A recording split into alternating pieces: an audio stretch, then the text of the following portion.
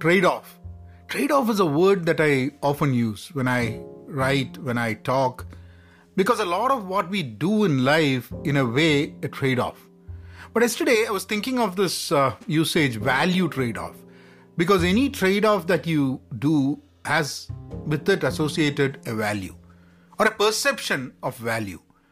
Value gained and value lost. Welcome to Pen Positive Outclass. This is Vinod Narayan. Thanks for tuning in. You're listening to the Journal of an Active Learner.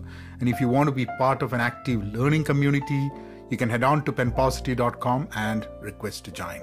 You can also follow me on Twitter, Instagram, and YouTube at penpositive.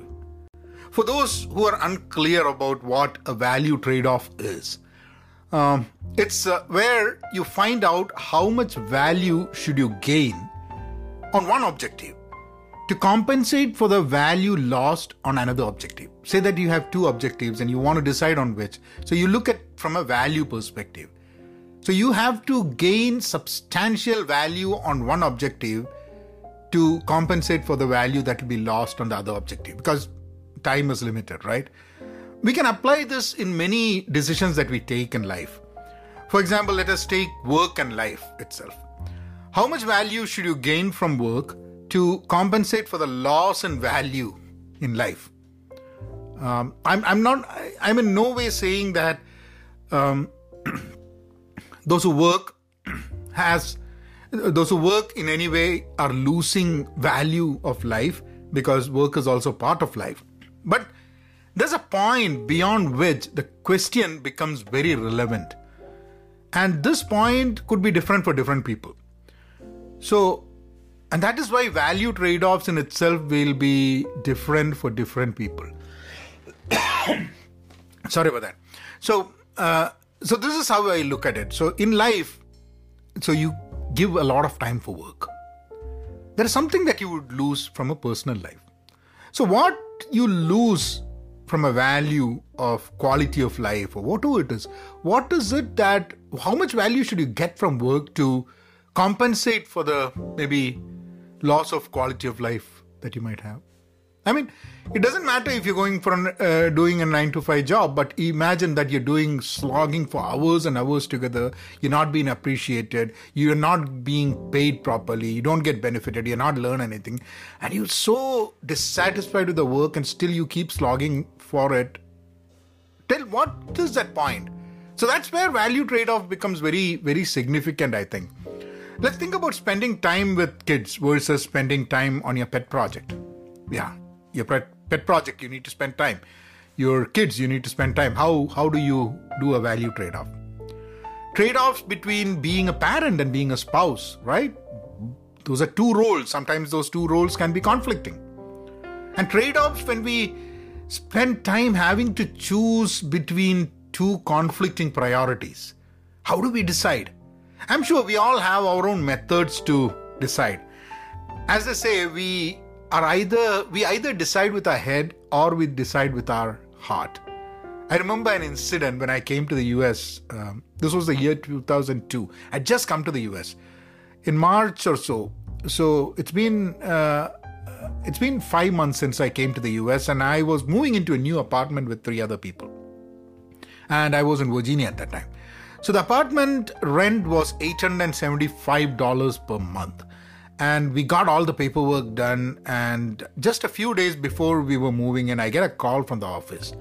And the lady who helped us with the apartment and the contracts, so she was on the line and she said they goofed up something.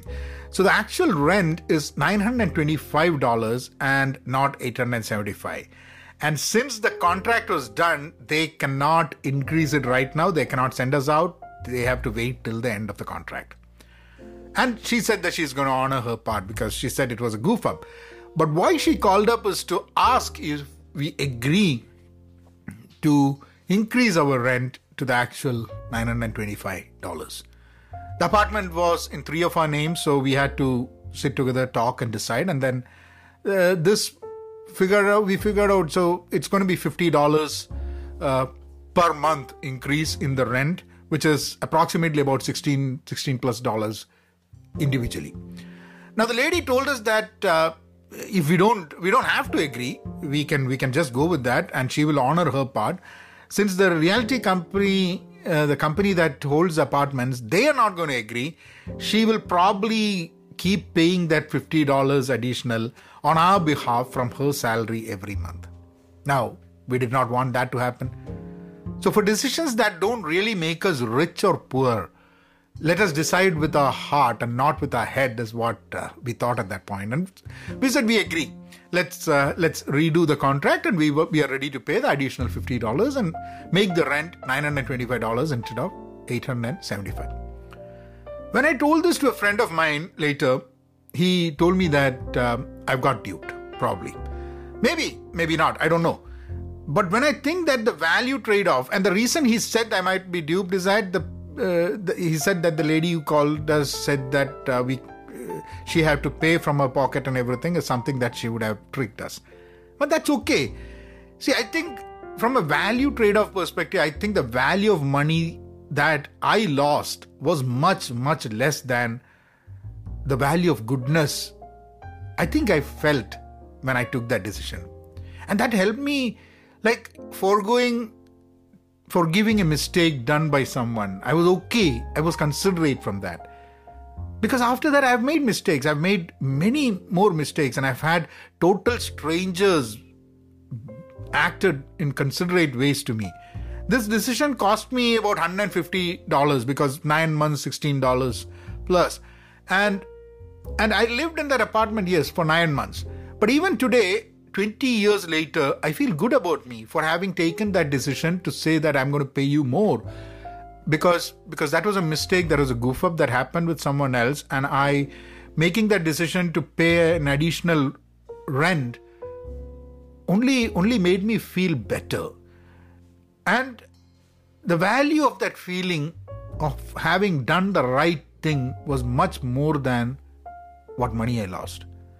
And it probably, even now, I think that it probably shaped how I think about things. The value of that feeling of having done the right thing, that's something different. Life in itself is a trade-off. We don't get it all. And we need to make choices. And the decisions we make, and others are not going to get it either.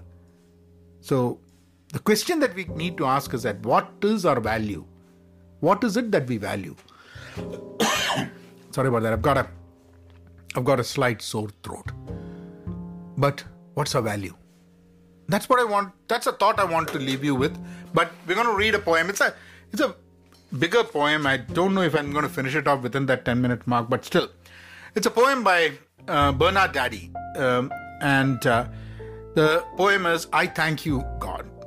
I thank you, God, for creating me black, for making of me porter of sorrows, setting on my head the world. I wear the centaur's hide, and I have carried the world since the first morning. White is a color for special occasions, black the color of every day. And I have carried the world since the first evening. I'm glad of the shape of my head, made to carry the world. Content with the shape of my nose. Content with the shape of my nose that must snuff every wind of the world. Pleased with the shape of my legs, ready to run all the heats of the world. I thank you, God, for creating me black, for making of me porter of all sorrows. 36 swords have pierced my heart, 36 fires have burned my body, and my blood on all the Calvaries has reddened the snow, and my blood at every dawn has reddened all nature. Still I am glad to carry the world, glad of my short arms, of my long arms, of the thickness of my lips. I thank you, God, for creating me black. White is a color for special occasions, black the color of every day. And I've carried the world since the dawn of time. And I've carried the world since the dawn of time. And my laugh over the world through the night creates the day. I thank you, God, for creating me black. And that was translated from French by Jono Reed and Clive Wake. That was the poem I Thank You, God by Bernard Daddy. I leave you all with that note. Be content, be pen positive, stay safe, and please, please, please be kind. Thank you.